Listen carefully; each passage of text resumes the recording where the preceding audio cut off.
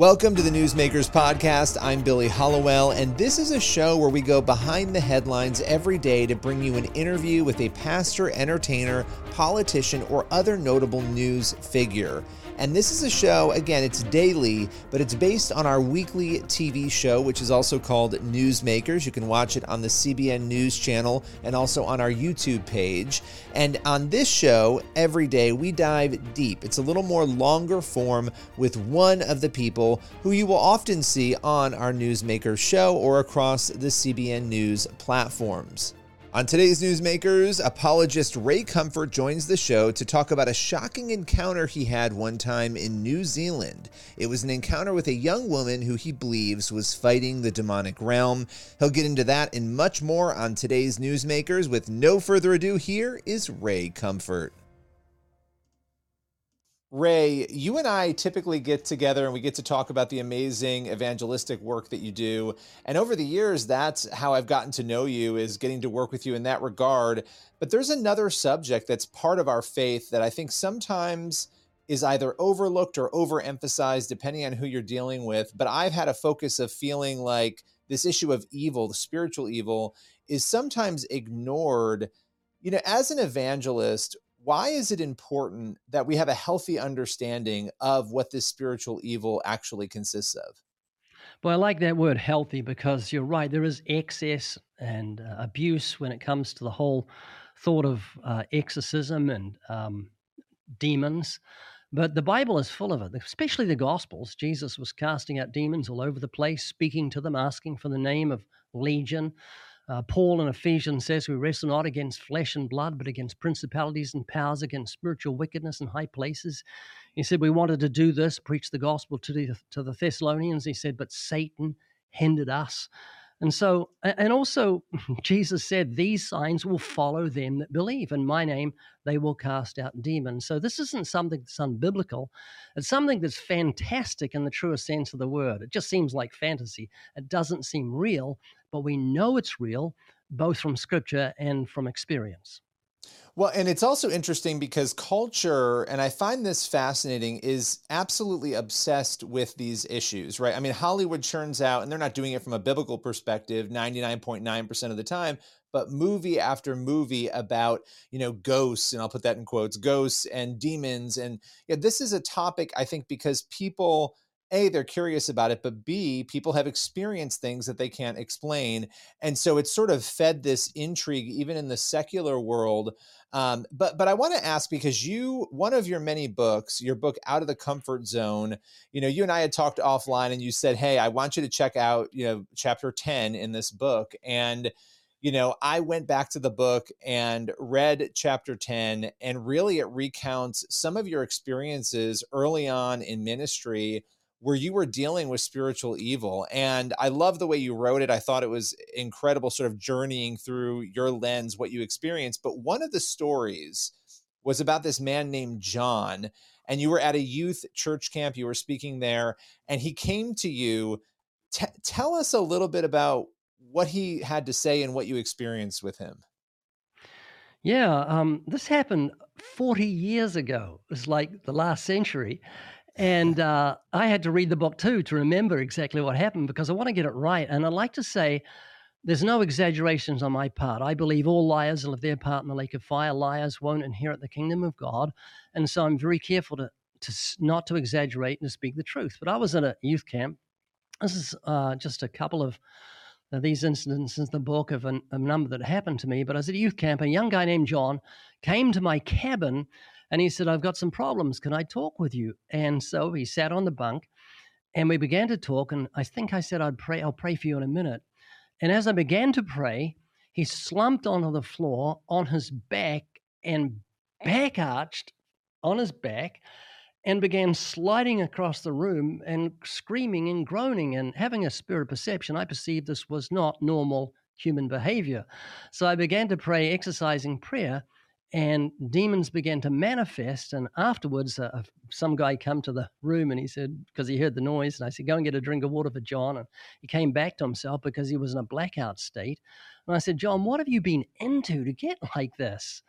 And he said he had been listening to heavy occultic rock music, and drinking blood, which isn't kind of normal. And him and his girlfriend, under the influence of marijuana, would go to a butcher and get blood and drink it. And it's because Satanism and the occult is all founded upon rebellion, a rebellion against God and against everything good and wholesome. And God says blood is sacred, so they drink blood to desecrate it.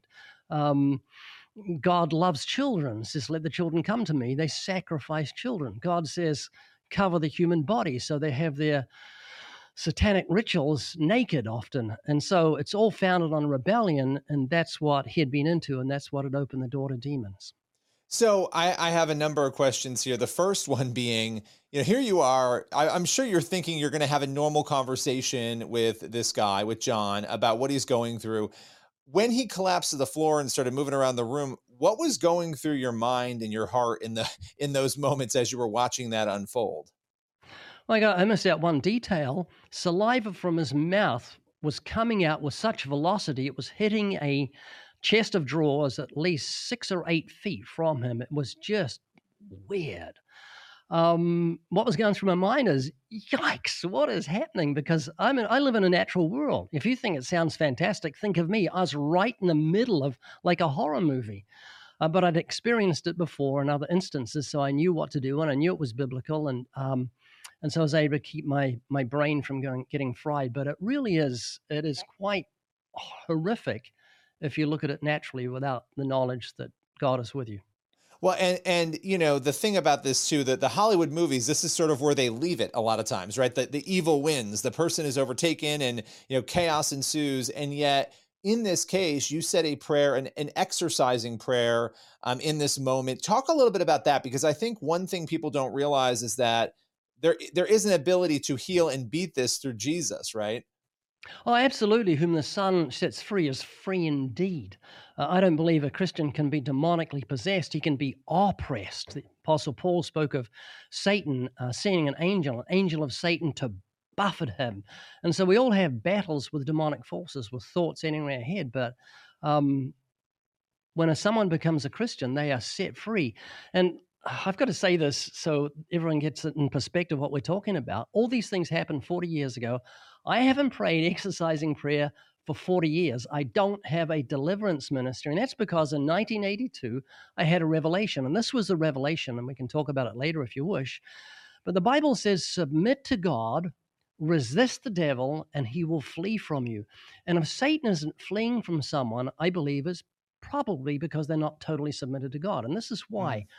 Often people that have prayed exercising prayer for some time, when I've spoken to them, they've got bitterness in their heart, or anger or resentment towards their parents. That's one way to get spiritual problems, is to hate your father, hate your mother. Ephesians 6 verse 1 says, honor your father and mother, that all may be well with you and your days may be long upon the earth. We're commanded to honor our parents. And if you hate your father, that's opening the door to demons. The Apostle Paul spoke of having bitterness in your heart. And then he says, but we're not ignorant of Satan's devices. Bitterness can give a stronghold to the enemy. And so we should not give place to the devil. That's what the Bible says. Give no place to the devil. And if the devil has place, we're giving it to him. Remember, Satan goes about as a roaring lion, seeking whom he may devour. That word may is a word of permission. It's not a word, it means permission.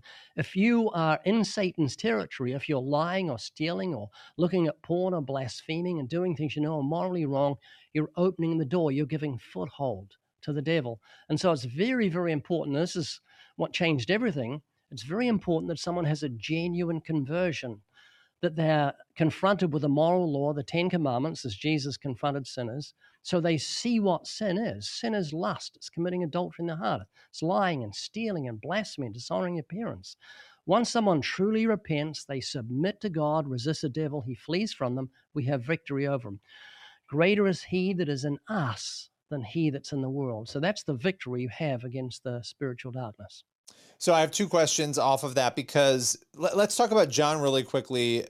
Based on your experience with him, would you have seen what he was going through as an oppression or a possession? What was your take on what was Boy, happening? I really don't know because way back then I didn't have the knowledge I have now about genuine repentance and closing the door. But I know there are a lot of, particularly young people, that have come under the sound of the modern gospel, which says, "Give your heart to Jesus; He'll fix your problems."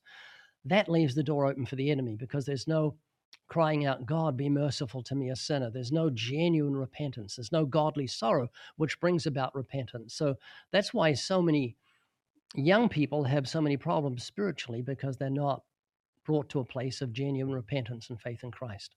And what you said there is really interesting because, I talk to a lot of different people with different viewpoints on all of these terms, right? You bring up the term exorcism, deliverance. Everybody has a different definition of what they think these things mean. And some people react. It's just like with the rapture, right? You talk about the rapture and people get either really worked up or really excited about it, depending on who you're talking to. With deliverance, I almost feel like that term is the new rapture in terms of it's a new thing. It's not a new thing, but it's a thing people are fighting about now. They're arguing about it within the church, and there's deliverance ministries. There are films coming out showing it. And then there are people who would say you don't need to go through deliverance. You have a genuine repentance, right? Everything you just talked about, that's not needed. If you're truly, making the devil flee and you're fleeing from him, you're not going to have to worry about it. I don't want to get you in trouble, but I am curious to know on I'm that already in front. trouble. I You're am in already in trouble. trouble. Where do you stand on that deliverance front? And when I say deliverance, I mean the ministries that are centered on giving Christians in particular deliverance. Yeah, like you said, if you want to split a church, just stand up and say, "Let's talk about prophecy." And it's the same with this whole deliverance thing. All I can say is this is from experience. I found myself at churches after I'd preached praying for people for hours. And I found it utterly exhausting until I understood that that person has to close the door themselves. Otherwise, you're going to get, remember, Jesus told a story about a demon that went off and came back was 7 times worse because he found the door open again. So that door has to be closed. And that's what I usually, if someone has demonic problems, I say, well, let's go through the gospel. Let's see what sin is. And then you renounce everything you've been into, turn from it, say, "God, I'm totally yours. I give myself, I submit myself to your lordship. I present myself as a living sacrifice, wholly acceptable to you, which is my reasonable service." And that's when you're a new creature in Christ. Old things pass away, all things become new. Yeah, no, and I think that's really powerful. And there are some who would say, well, that's kind of a form of deliverance. Again, it's a spectrum. This notion of what deliverance is. But you mentioned something there that I thought was interesting. People coming back, obviously 7 times worse than they were before if they don't turn away. And there was another story.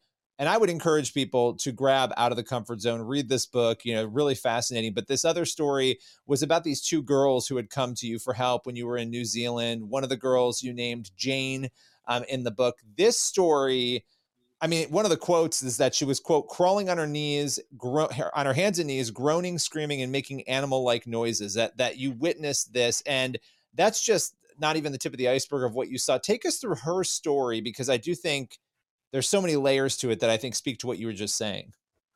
Yeah, first I'd say Out of the Comfort Zone isn't about exorcism. It's just one chapter. It's a very Sure. exciting, true story that will encourage you. So I used to preach in the square in Christchurch, New Zealand. It was the heart of the city of 350,000 people. I did that every day for about 12 years, almost every day. One day I just finished preaching and 2 girls came up to me and they looked embarrassed. And I said, "Can we talk to you about something?" And I just said, "Is it about demons?" And they were shocked and said, "Yes, we think it is," because one of the girls, Jane, kept having blackouts.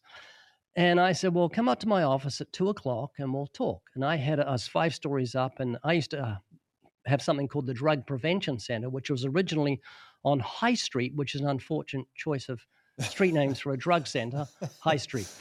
And we moved to this big dome building 5 stories up, and I said, "Come up and see me." So she came into my office, and we talked for a few minutes, and she said she had problems and she hated her father and stuff like that. I says, "I'll come back and pray for you," because a customer had walked into the Drug Prevention Center. While I was talking to the customer, her friend ran out, crying and screaming out that Jane was manifesting. She'd gone into a blackout state and she was crawling on her hands and knees, like you said. That customer left really quickly. And I went in and began talking with Jane, and praying, exercising prayer, and telling her that she needed to get right with God and that she should get rid of her trinket. She had these demonic looking things on it, particularly one thing that caught my eye. It would look like Tinkerbell in the Peter Pan thing. It was like a little fairy that she had around it. It just looked like, I didn't have a clue what it was, but it just felt like what a goddess of fertility or something weird like that. So I said, get rid of that. And she felt free. And 2 weeks later, I received a phone call from a friend and said, Jane is having blackouts again. Can we come and see you? And it turned out she hadn't become a Christian and she hadn't got rid of that trinket. But I went to my office and waited for them. And a friend screamed out that Jane had gone into a blackout state halfway up the stairs. And I went down and she was leaning against the wall in a blackout state. So I went to take hold of her and put my hand on her arm, and she ran ahead of me. And I'm not exaggerating here. She threw herself over a balcony. It was like a 15 or 20-foot drop onto a wooden floor. And I instinctively ran after her and tackled her. And I had her around the leg. She was wearing jeans, and she was overbound. I don't know how I held on to her. I knew I had her life in my hands. I screamed out to two friends who were in the drug prevention center to come and help. And we physically carried her to my office, sat her down, and she was in a blackout state, sitting down in my office, manifesting all these different weird demons. And at one point, and the dexterity was quite amazing. With one hand, she reached into a blouse and pulled out a safety pin and undid the safety pin and tried to swallow it. I think 3 times she grabbed cords from lights in the office and tried to strangle herself. And the demon screamed out, "We're going to kill." And I said, "You can't touch us because we're Christians." And he said, "Not you, her." And it was quite horrific, but it climaxed in this. I saw that she was holding onto something around her neck, and her knuckles had lost all the blood out of them. They were white. She was holding on so tight. So I opened up a hand. It took me at least 30 seconds with both my hands to open it up, and I saw it was the little Tinkerbell thing. I grabbed it, walked across the other side of the room, and I used to make leather jackets in those days for people to order, and there was an anvil, like a little bit of a railway track, sitting on my desk. I got a hammer, put that trinket on it. I had my back to Jane. She had her eyes closed. These two friends were standing between me and her. And this is no exaggerating. Every time I hit the hammer on that little trinket, the demons in her screamed like you wouldn't believe. I hit it 5 times, and each time, to the very second I hit that trinket with the hammer, the demons in her screamed. I scooped them up, opened the window, and threw them down 5 stories. But if you're thinking this is fantastic, hard to believe, again, think of me. I'm right in the middle of a horror movie that I couldn't believe was happening. Wow. And you read these stories and you hear them, I'm hearing you tell the story, and I'm thinking, I can't imagine what it was like to be there in it. And did she eventually find healing and accept the Lord? Yes, and also during that time, we had to stop her from trying to gouge her eyes out. Seriously, getting her My fingers in her goodness. eyes. It was terrible. Yes, she came to. I said, "What you have to do, Jane, is renounce." And I named the demon that had a stronghold in her life. And this time, she wanted to become a Christian. She got rid of all the trinkets, and when she left, she was free. I think she came into the center the next day, and she was bruised, but she didn't remember a thing from being blacked out through that whole Wow. episode. Not a thing. And she was completely free, and I haven't heard from her for about 40 years. It is so hearing you talk about this, because you were saying these prayers of exorcism, these exorcising prayers, and you said you haven't done that now since the early 80s. Would there ever be a moment in time where you would do that again? Or do you really feel as though your understanding of this has changed and it's more about the person renouncing these things themselves? Yeah, I know if some guy was going to attack me with a knife, he's running at me, I would say I rebuke that in Jesus' name. I'd call on Jesus' name because I know its power. Jesus said, "Rejoice not because demons are subject to you, but rejoice because your name is written in heaven." And they are subject to the name of Jesus. Demons tremble at the name of Jesus. But another reason I don't want to go out of my way to have an exercising or deliverance ministry is because after that incident, I would speak at different churches, and the same demons would manifest at the altar, the same names. And it began to freak me out. I thought, I don't want to spend my whole life chasing demons. They can chase me if they want, but I'm not going to chase them. And so it's been freeing up for me to understand what true repentance is and the slamming of the door is. And you said before about Hollywood, they love the darkness. The God of this world has blinded the minds of those that believe not, lest the light of the glorious gospel of Christ is. The image of God should shine to them. They don't realize what they're involved in. They say things like, he had his demons. What does that mean? It's a common saying, and we take that literally. Yes, and they say other things like as sure as hell, and we know hell is sure. We know this world is very, very real. Their minds are blinded, and the only way to reach them is with the glorious light of the gospel. When they hear the gospel, it opens the understanding. And that's where you focus so wonderfully, for so many years now. And I want to ask you before we round out here to a close about young people, because right now we're seeing, I had survey data recently that was so shocking, and I brought this up a few times, but I'm going to bring it up again because it was so alarming. I think it was 43% of young people between the ages of 13 and 25 are using crystals or tarot cards at least once a month. And so we're seeing this explosion of the occult. It's being normalized in Hollywood more than ever. And it's everything from the Ouija board down the line. What do you think about that? How do Christians respond to that? One thing I forgot to mention about Jane, she was terrified of the whole demonic world because her and a friend once used a Ouija board, and the Ouija board said that her friend, who was 12 years old, was going to be killed in a car accident. This terrified that 12-year-old, and she wouldn't even get in a car. 2 years later, a car came up on a sidewalk and killed her, and this terrified Jane after what had happened. So you're playing with fire when you're playing with demons, and we need to do what the Bible says and stay away from those works of darkness. We're coming up to Halloween. Halloween freaked me out when I came to the U.S. Came to the U.S. back in 1989. We went to the local Kmart, and I couldn't believe all these images and clothings that were just so demonic. It was just like walking into a horror factory or something.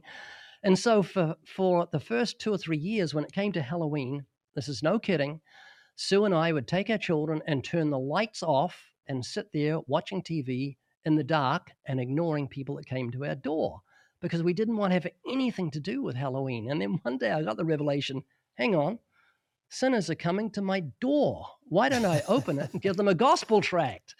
There's something weird about having to go to sinners' houses and knock on their door, but they're coming to my door. So the first year that we did it, we gave out over 100 gospel tracts to people that came to my door and received gifts. So for the last 30 or so years, our ministry has seen Halloween as being evangelism day of the year.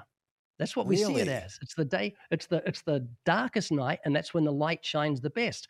So we have what's called a Halloween pack that we make available. It's very, very popular. It has our most popular tracts to give to people who come to your door, and they can't resist them. But let me take it a little further if I've got time.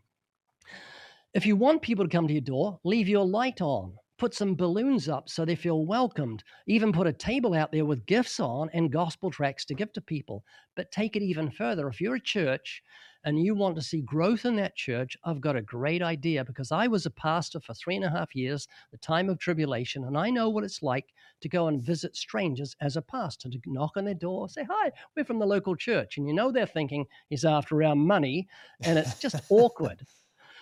But in this one night of the year, because of the evil times in which we live, you'll see parents walking with their kids around the streets because they don't want them going up to strangers' houses by themselves. So this is one night of the year when you can meet your local neighborhood without having to knock on their door. So if you're a local church, get a table, a big table, put it on the sidewalk or by the sidewalk in front of your church, laden it with gifts and gospel tracts, all sorts of gifts, candy, or whatever, even meals and sandwiches, whatever, so that when your neighborhood come to you, you can give them gifts, say, hi, how you doing? What's your kid's name? Here's a gift for your kids. And you're going to break down every barrier there is. Scripture says, for so is the will of God that by your well-doing you'll put to silence the ignorance of foolish men. You'll silence their mouth. No longer will you be seen as a money-grabbing religious organization, but you're a light in the darkness because they've met you in your grounds, in your territory, and you've shown them love. And it's a wonderful night that you can reach the lost. Yeah, that's a very interesting perspective on it, because there are a lot of people who would say you shouldn't participate at all. Any participation is wrong. If you hand out candy, I mean, like, let's say you put the tracts out with candy, or you hand out the candy with tracts.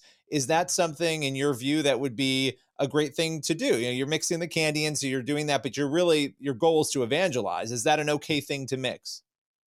Absolutely. It wasn't for me for the first 3 years until I saw the potential. Paul says, by all means, reach some. All means. And so we use Thanksgiving, we use Independence Day. We've got different tracks for all these days of the year, and we take advantage of it because we know on the 4th of July, people are on the streets for parades. So we've got a 4th of July gospel tract, a Patriot $1 million bill. We've got a Halloween $1 million bill designed to reach the lost. And remember Paul in Athens, which we've once talked about before. He stood up in Athens when they were given to idolatry, and he quoted Greek poets, sinful, probably adulterous Greek poets. He quoted them. What was he partaking in their wickedness by quoting? No, he was using them as a springboard to reach the lost. And that's all we do with Labor Day, with Halloween, and Thanksgiving.